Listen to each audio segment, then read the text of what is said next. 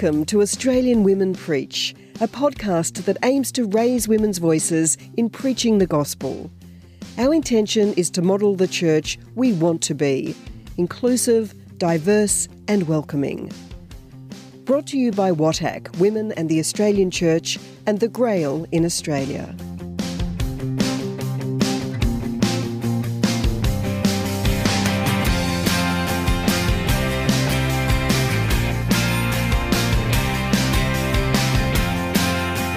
Padmi Pathinather is an HR executive with over 25 years of leadership experience, steering organisations across healthcare, community services and consulting. Her expertise nurtures inclusive cultures, enhances employee experiences and drives change. Padmi is the Inaugural Chairperson for the Diocesan Pastoral Council in Parramatta and is a strong advocate for women in church leadership. Padmi has been married for nearly 30 years and is blessed with 2 adult daughters. Hello all.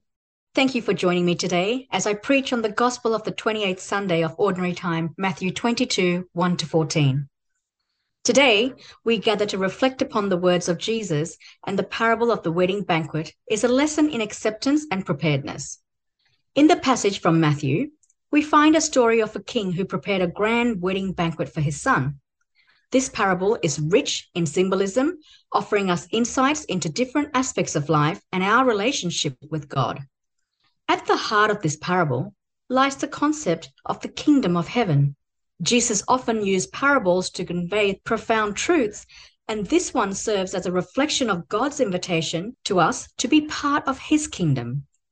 The king's invitation to the banquet mirrors God's invitation to us to enter into a relationship with him. We are called to share in the joy of his presence and embrace in the blessings he has prepared for us. However, we see in the parable that the initial guests who were invited to the banquet rejected the king's invitation. Despite the preparation of the king's oxen and fattened cattle being butchered for the wedding feast, they chose to prioritize their personal interests and concerns.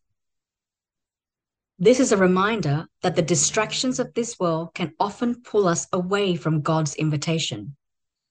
Our busy lives, desires, and pursuits might lead us to neglect our spiritual relationship with God. But just as the king sent his servants multiple times, God's invitation is persistent.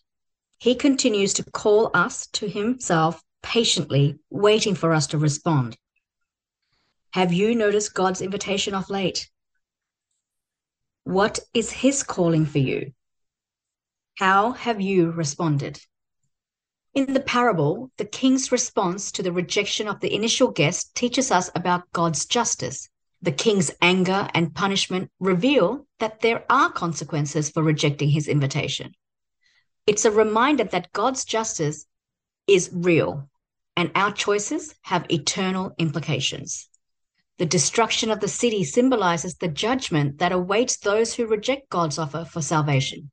This element of the parable highlights the seriousness of our decisions and the importance of aligning our lives with God's will, in his time and for his purpose, not ours.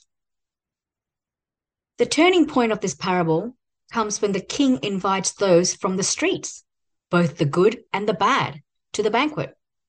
This represents the inclusivity of God's grace.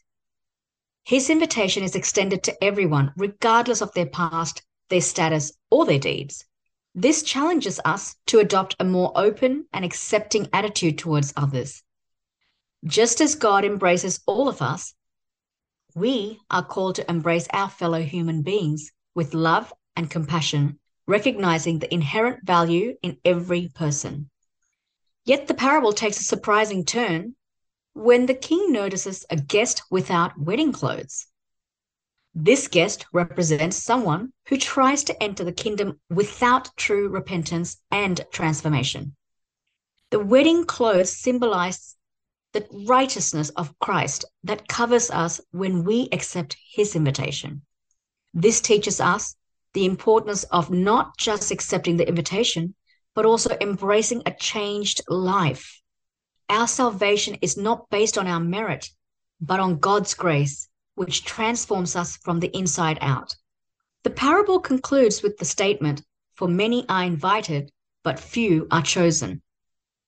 This phrase carries a powerful message about the responsibility that comes with God's invitation. It's a call for us to respond actively with sincerity and commitment. Our faith is not a passive acceptance, but a deliberate choice to follow Christ wholeheartedly. The chosen ones are those who not only accept the invitation, but also align their lives with God's will, constantly seeking to grow in their relationship with Him. I often find myself asking, how or why was I chosen to be baptized having been born a Buddhist? My sister recently asked me, how did I get chosen to even do this sermon? My simple and humble response is that I really don't have an answer as to why. Yet here I am following the will of God and participating in something that I have never done in my life previously, and truly stretching beyond my comfort levels, and yet I am excited about following the mission of Christ. As we contemplate this parable, let us examine our own lives. Are we like the initial guest who prioritized worldly pursuits over God's invitation? Are we wearing the wedding clothes of righteousness through our repentance and transformation in Christ? Are we actively living out our faith and answering God's call? Let this parable remind us of the incredible privilege we have been given to be invited into God's kingdom. May it also challenge us to live in a way that reflects our gratitude for this invitation, embracing both the grace and the responsibility that comes with it. Let us remember that the parables of Jesus are not mere stories, but windows into the profound truths of God's kingdom. May we be like the servants who faithfully carried out the King's commands, and the guest who responded to the invitation with reverence and preparedness. Let us continually seek to align our lives with God's will, embracing His invitation with open hearts, and in the hope of transforming our lives, and most importantly, transforming the lives of others. Have a blessed day in the name of the Father, Son, and the Holy Spirit. You have been listening to Australian Women Preach, brought to you by WATAC, Women in the Australian Church, and the Grail in Australia. You can find out more about WATAC at watac.net.au and the Grail at grailaustralia.org.au. The music in this podcast is from the song Truth, from the album Into Silence, by songwriter, musician, theologian and teacher Danielle Ann Lynch. You can hear the full version on Spotify.